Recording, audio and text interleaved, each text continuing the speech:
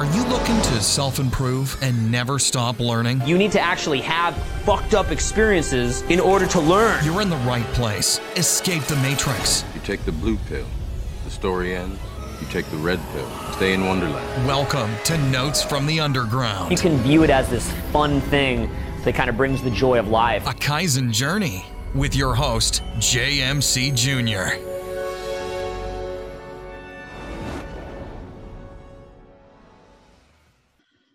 All right, welcome to the Notes from Underground podcast.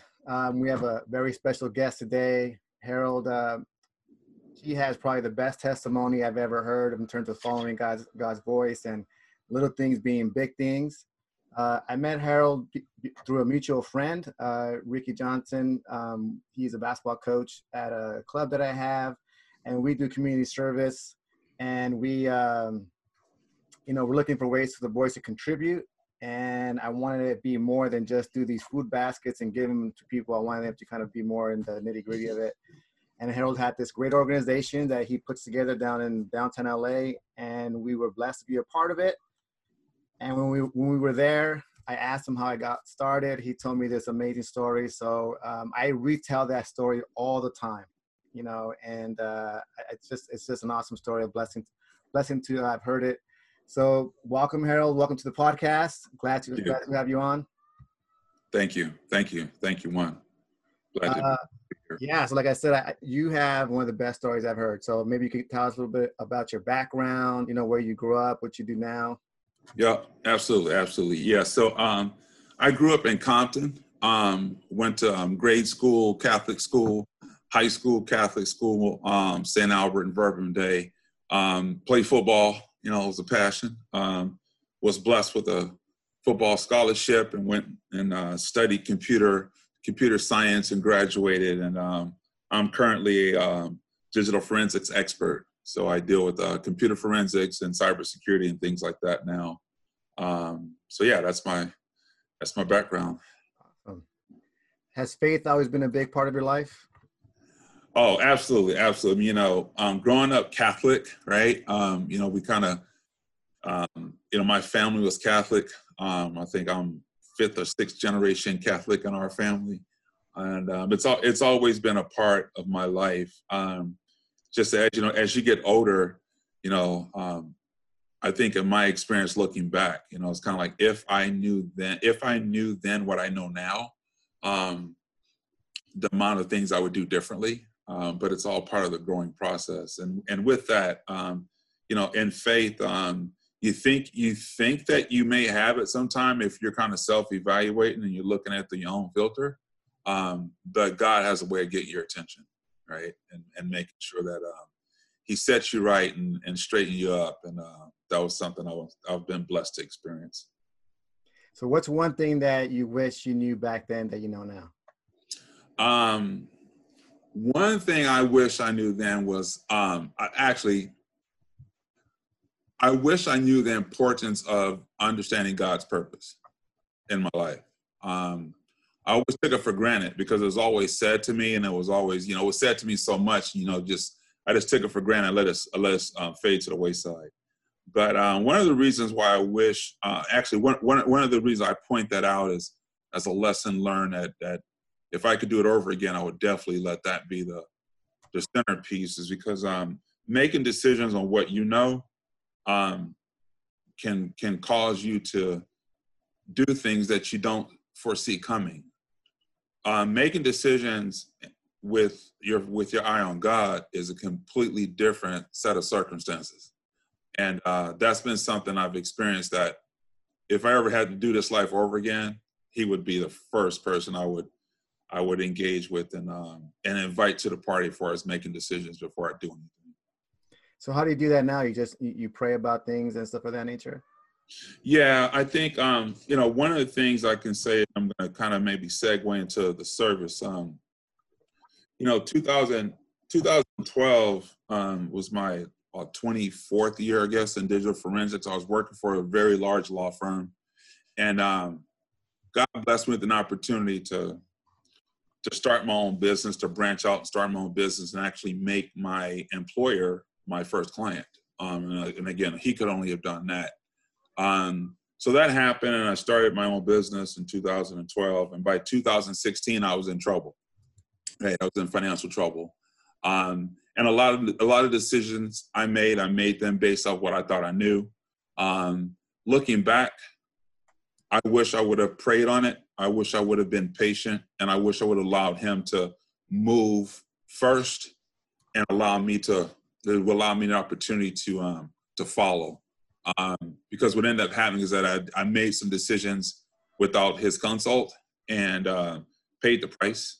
But in that too, what came out of that was it pretty much brought me down to my financial needs, so to speak. When you're out of money and you're accustomed to having a business that you start in LA, and I grew it to New York and Texas, and in 2 years the thing's a bust. Kind of left me sitting there looking up going, okay, I blew this. What's my next move?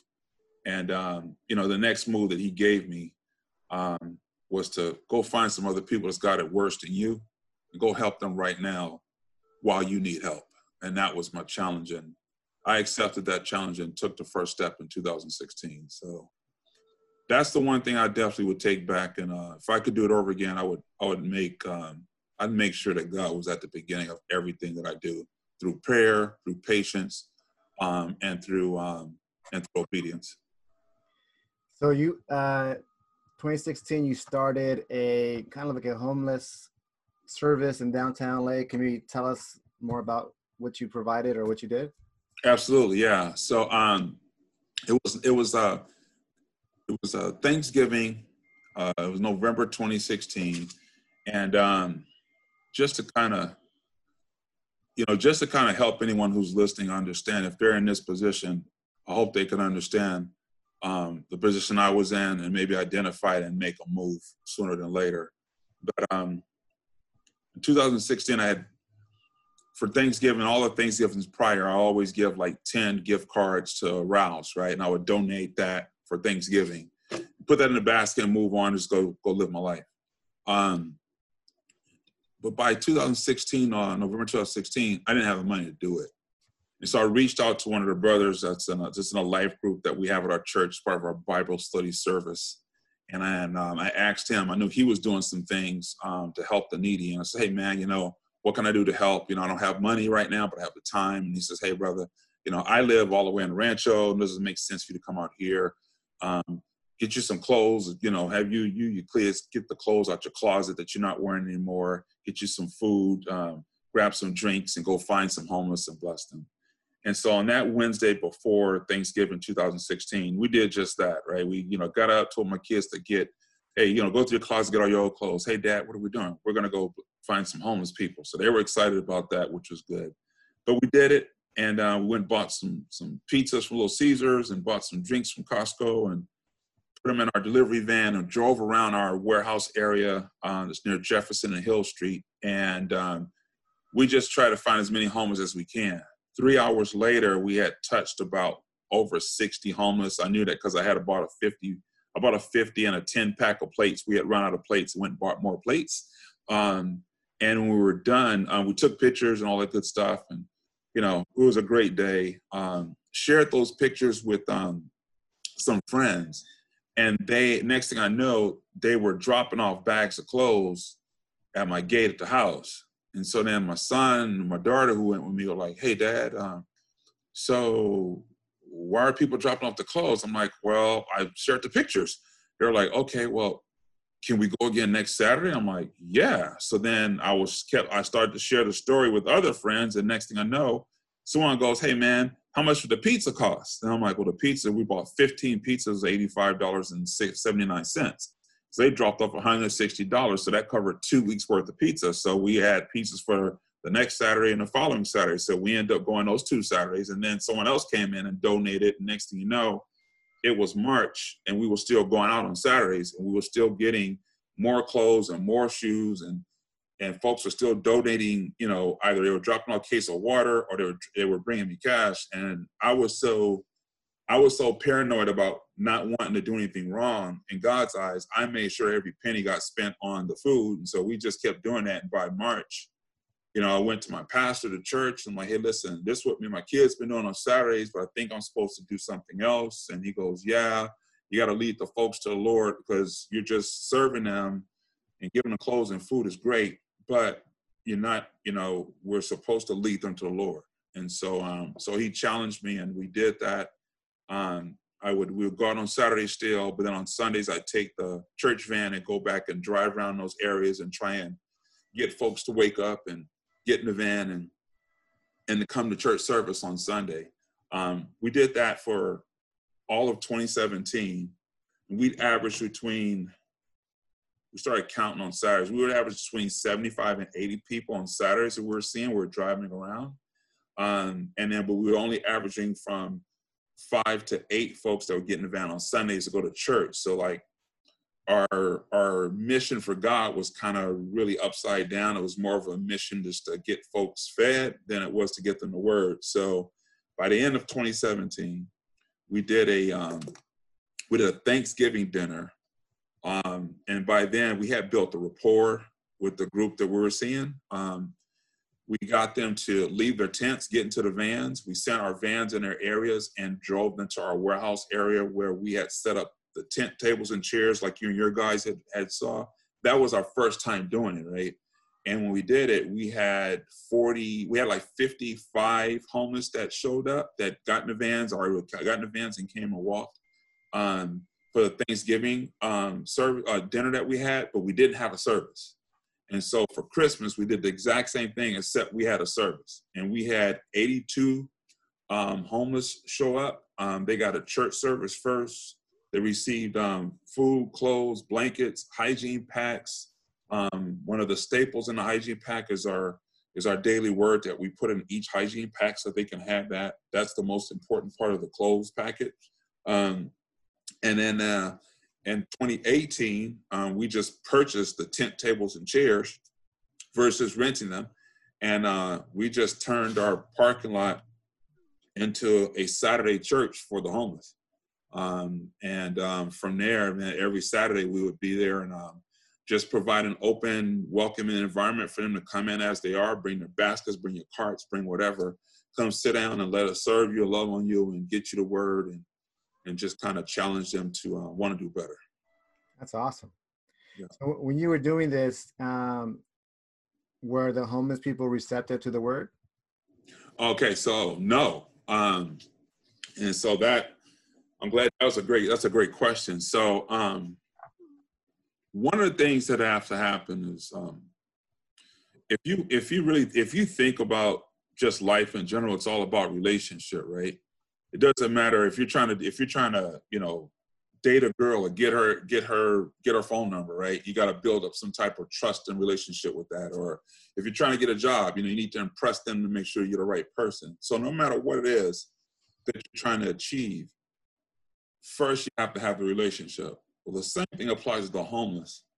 And what had happened was during the entire time of 2017, we just kept coming out there every Saturday, right? And we would drive around in my company van and, have my guys with me, and we stop and pop out and serve them clothes on the side of the van and food in the back. After a period of time, what happened is we were experiencing rival gang members, right? Wondering what we were doing. And so we were trying to love on them. And I never forget, I had this one kid, I know what he was doing. He had a backpack on a dirt bike. And I remember walking up to the first time and says, hey man, doesn't look like you need any clothes or anything. Would you like some food? He goes, nah, man, I'm cool. I'm like, all right, man, look, it's hot. It's July. This water over here is cold, man. It's super cold, man. I'm just saying, the water is yours, bro, if you want it. And I walked away from him. And he goes, hold on, Pops, hold on, man. Let me get that water. So I gave him the water. I'm like, look, we got this little scissor pizza, man. I was like, you tripping? So he grabbed a piece of pizza. So we end up going down the same road, maybe about 4 or 5 blocks, and we run into another young man, and he's got a backpack, and you can kind of tell what's up, right? And hit him with the same thing. By the 3rd week, when we drove up, we had both of them coming up to us going, hey, you guys got some pizza? You got some food? We're like, yeah, man, we got the pizza and food, but you know what? hey, let me tell you about what God did for me, man, when I was your age. And he listened. Notice, first things first, you got to have an end. What was the end? Hey, man, something real basic. Let me hook you up with some water or some pizza, okay? Walk away. But then you got to stay committed and come back, right? And so that happened with all the homeless, right? I never forget, we got one, Steve Latha, Kevin Cruz, all those guys. It took Steve Latha is 58 years old. He's been homeless for about 10 years, and he would never come to service. He would never get in the van. And so I just kept working on Steve. Hey, Steve, he wears a size 10.5 shoe. I have some shoes done a really nice Nike, so I'm gonna save these for my man, Steve. So I saw Steve, said, Steve, man, I got some shoes for you, bro. I said, oh, hell, man, down my head, man. But God hooked you up with these, bro. I don't know about you, man. You may wanna consider, man, come to service next Saturday, right? And so then he goes, man, I'm gonna come next Saturday. So that next Saturday, he kept his word. He came to service. Ever since then, he would bring other people. And I was like, yes, that's the key. So I think the main message that I would want to share is, for me, I'm thankful that God shared his purpose for my life with me, okay? Because that was the key. But I had to go through a lot of nonsense that I went through in my other 50 years of life to get to this point. But once you get to this point, you can't deny it when he gives it to you, because it's going to be real. You're going to experience it. And then other things are going to happen that you didn't even see. Like for me, for instance, I didn't see after we went and did that first Wednesday. I'm like, okay, cool. It's Thanksgiving weekend. I'm chilling. I'm throwing text messages out. I didn't see what was going to come. I didn't see that it was going to lead into my friends bringing me clothes, my kids coming up going, come on, Dad, let's go do it some more. Someone else paying for the pizza. I'm like, wait a second. I had to go back and look at some Bible verses that says, you know what, as soon as you keep your eyes on God, he will add on everything that you need. And I'm thinking, wow, I just experienced that. He's adding everything I need. I'm paying for pizza. I'm not having to deal with it. I'm not have to go and ask for clothes. Everything's just coming to the house. So yeah, it was, I have to say that, you know, especially now, with everything we're going through, now's the time for people to really kind of identify where their purpose is for others. Because there's a ton of opportunity out there, but you know, we shouldn't blow that, right? We should definitely try and reach out and help some people out. You know, I think that it's funny because you mentioned having to go through things before you heard the message. And I think sometimes, you know, we need that maturity in life to really understand what God's trying to tell us. And I tell my wife all the time that, like, especially like right now, you see it through the coronavirus, you see a bunch of news, it's a lot of noise. And I tell them just to filter out what you need, because a lot of it is just noise. Mm-hmm. But we actually have a no technology rule on Sundays, just because I read a book one time where it said that, you know, why isn't God as present as you see in the Bible? Like, you see him all the time, like, you know, talking to people and this and that. And he said, he is, we're just not listening. You know, we're stuck in like social media. We're stuck on like TV. You know, so he's present. We're just distracted all the time. And so we need some peace to like really hear his voice. Amen, man. You're hitting deep on that one, Juan. You know, distractions, right? Success is the biggest distractor, right? For me, my success was the biggest distraction, right? I'm on a rebound right now in my business. Things are starting to come back together. But I can tell you this much. I've had to exercise extreme patience in the process and make sure that I allow the purpose that he's showing me to not die, right? So like, for instance, what does that look like? My pastor one day did an analysis of the amount of hours that we sleep, work, socialize, and then give to God. And it was a fraction of a percentage of time that we were actually giving to God when we looked at, well, Monday through Friday, we're so consumed with everything XYZ. Come Saturday, we're consumed with whatever. Come Sunday, if we go to church, we're going to go for that hour, and then we're going to run up out of there, and that's it. Well, if you put that and just say how many hours you have in a full year, that percentage drops heavy, right? And when I looked at it that way, I was like, wow. And then he preached on that. This is before I started the ministry. Then he preached on it again about 2 years later. And my response was more like, oh, I know I'm giving God, I know he's got more than 50% of my time. When I wake up in the morning, as soon as my feet hit the floor, I'm like, thank you, Lord, for letting me wake up. I'm acknowledging him right away and asking him to go ahead of me. When things are happening, I'm going to meetings. I'm like, hey, God, work out whatever you need to work out, whatever your plan is, let your will be done. I'm going to do my best, but I'm not going to go in there thinking I got this until you tell me I have it. And then as he's telling me that I have it, I'm sitting back and going, thank you, Father. I'm still waiting for further instruction because I've realized, I've learned that I am my biggest enemy with what I know and with what I see, because that's not faith, right? Faith is the believing in what you don't see. Yeah. And testing what you don't know by giving it to him. That recipe right there is working out extremely well. Case in point, this coronavirus thing hit. Towards the end of last year, God made some moves, and we had to close that ministry down. One of my volunteers corrected me and says, "Hey, Harold, let me correct you. The ministry's not closed; it's transitioning." And I'm like, "Huh, that's interesting. You say that." Was because no sooner they said that, I got another phone call from someone else who needed help counting the homeless for the census.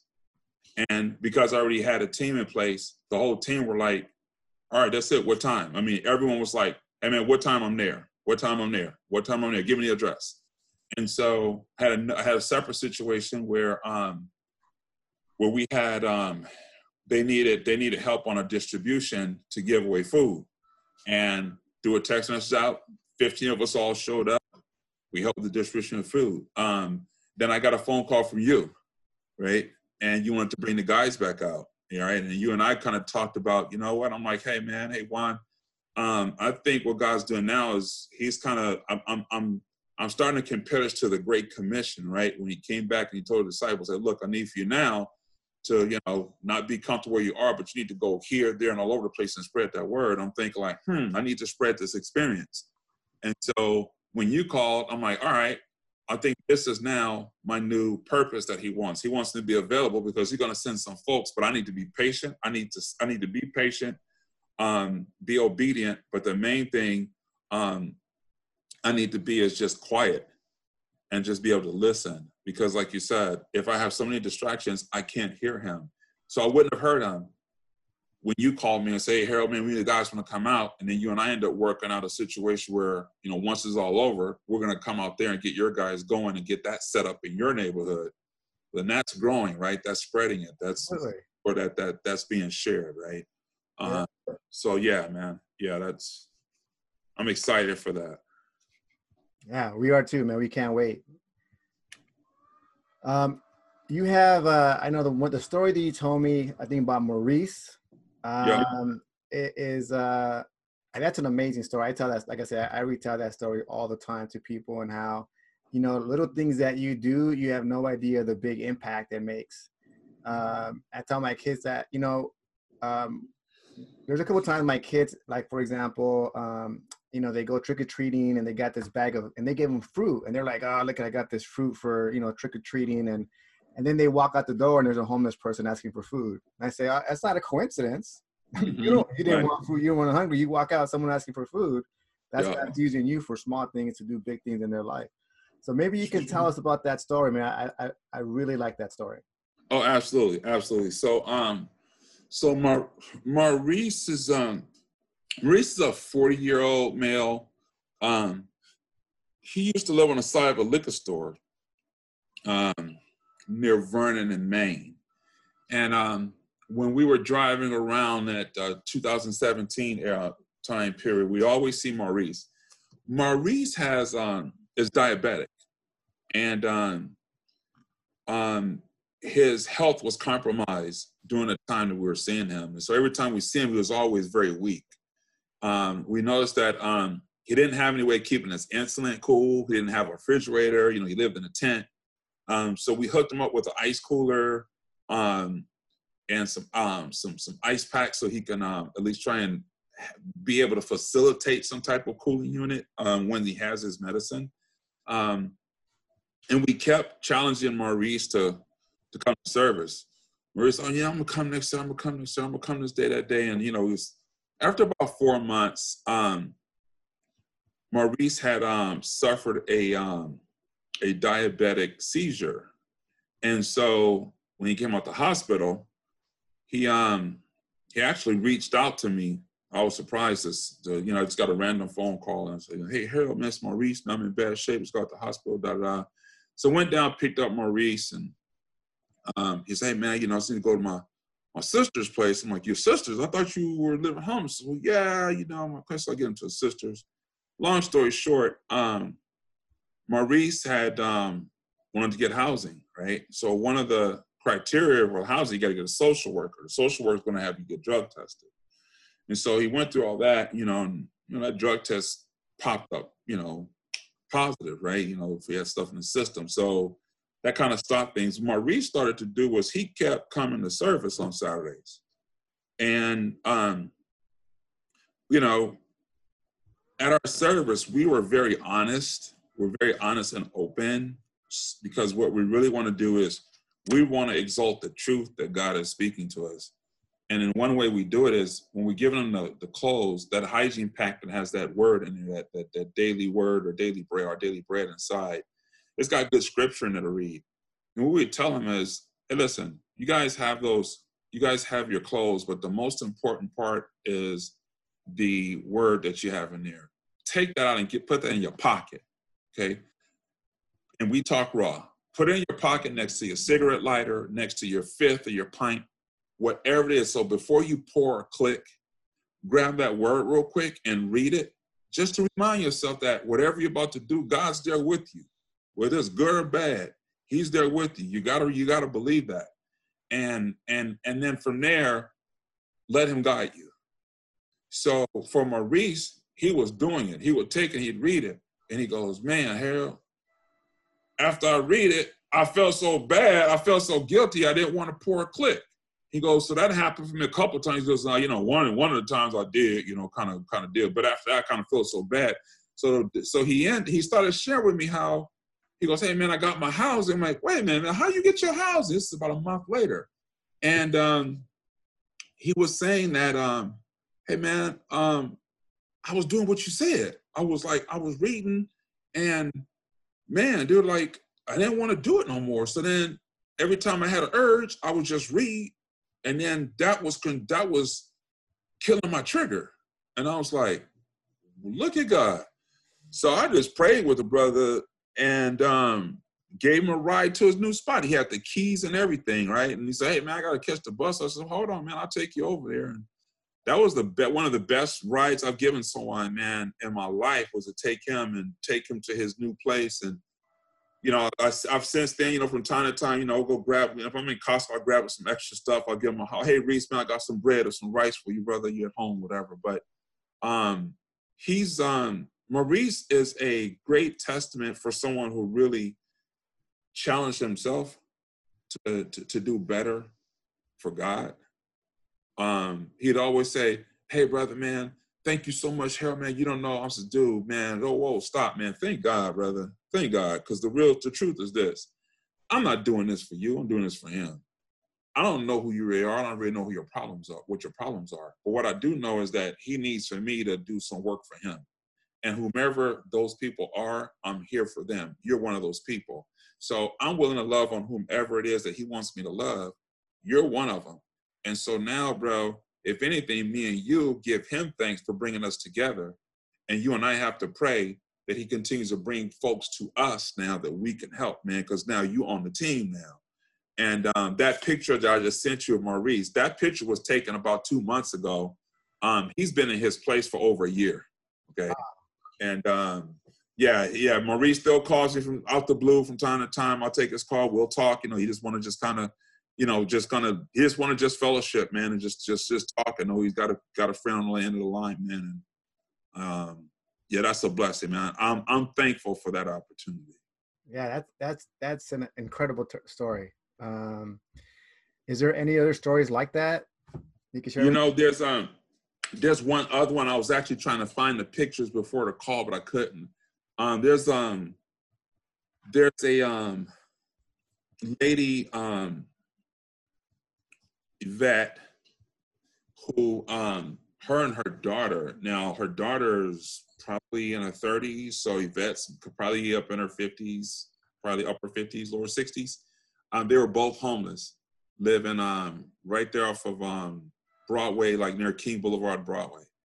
And they would come to service sporadically.